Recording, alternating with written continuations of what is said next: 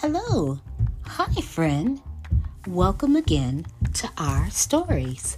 Today, we'll be reading Pete the Cat and his 4 Groovy buttons. Created and illustrated by James Dean. Story by Eric Litwin.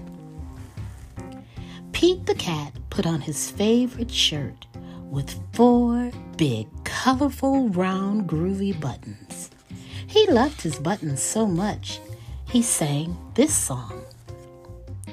My buttons, my 4 groovy buttons. My buttons, my 4 groovy buttons. Pop! Oh no!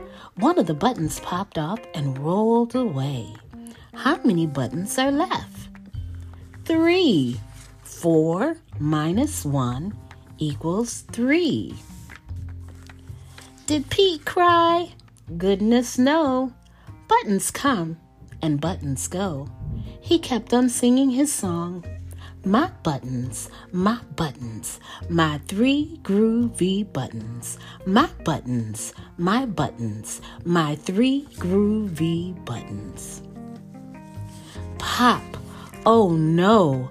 Another button popped off and rolled away. How many buttons are left? 2. 3 minus 1 equals 2. Did Pete cry? Goodness no. Buttons come and buttons go. He kept on singing his song. My buttons, my 2 groovy buttons. My buttons, my 2 groovy buttons. Pop! Oh no! Another button popped off and rolled away. How many buttons are left? 1. 2 minus 1 equals 1. Did Pete cry? Goodness no. Buttons come and buttons go. He kept on singing his song. My button, my 1 groovy button. My button, my 1 groovy button. Pop! Oh no! The last button popped off and rolled away. How many buttons are left? 0. 1 minus 1 equals 0. Did Pete cry? Goodness no. Buttons come and buttons go.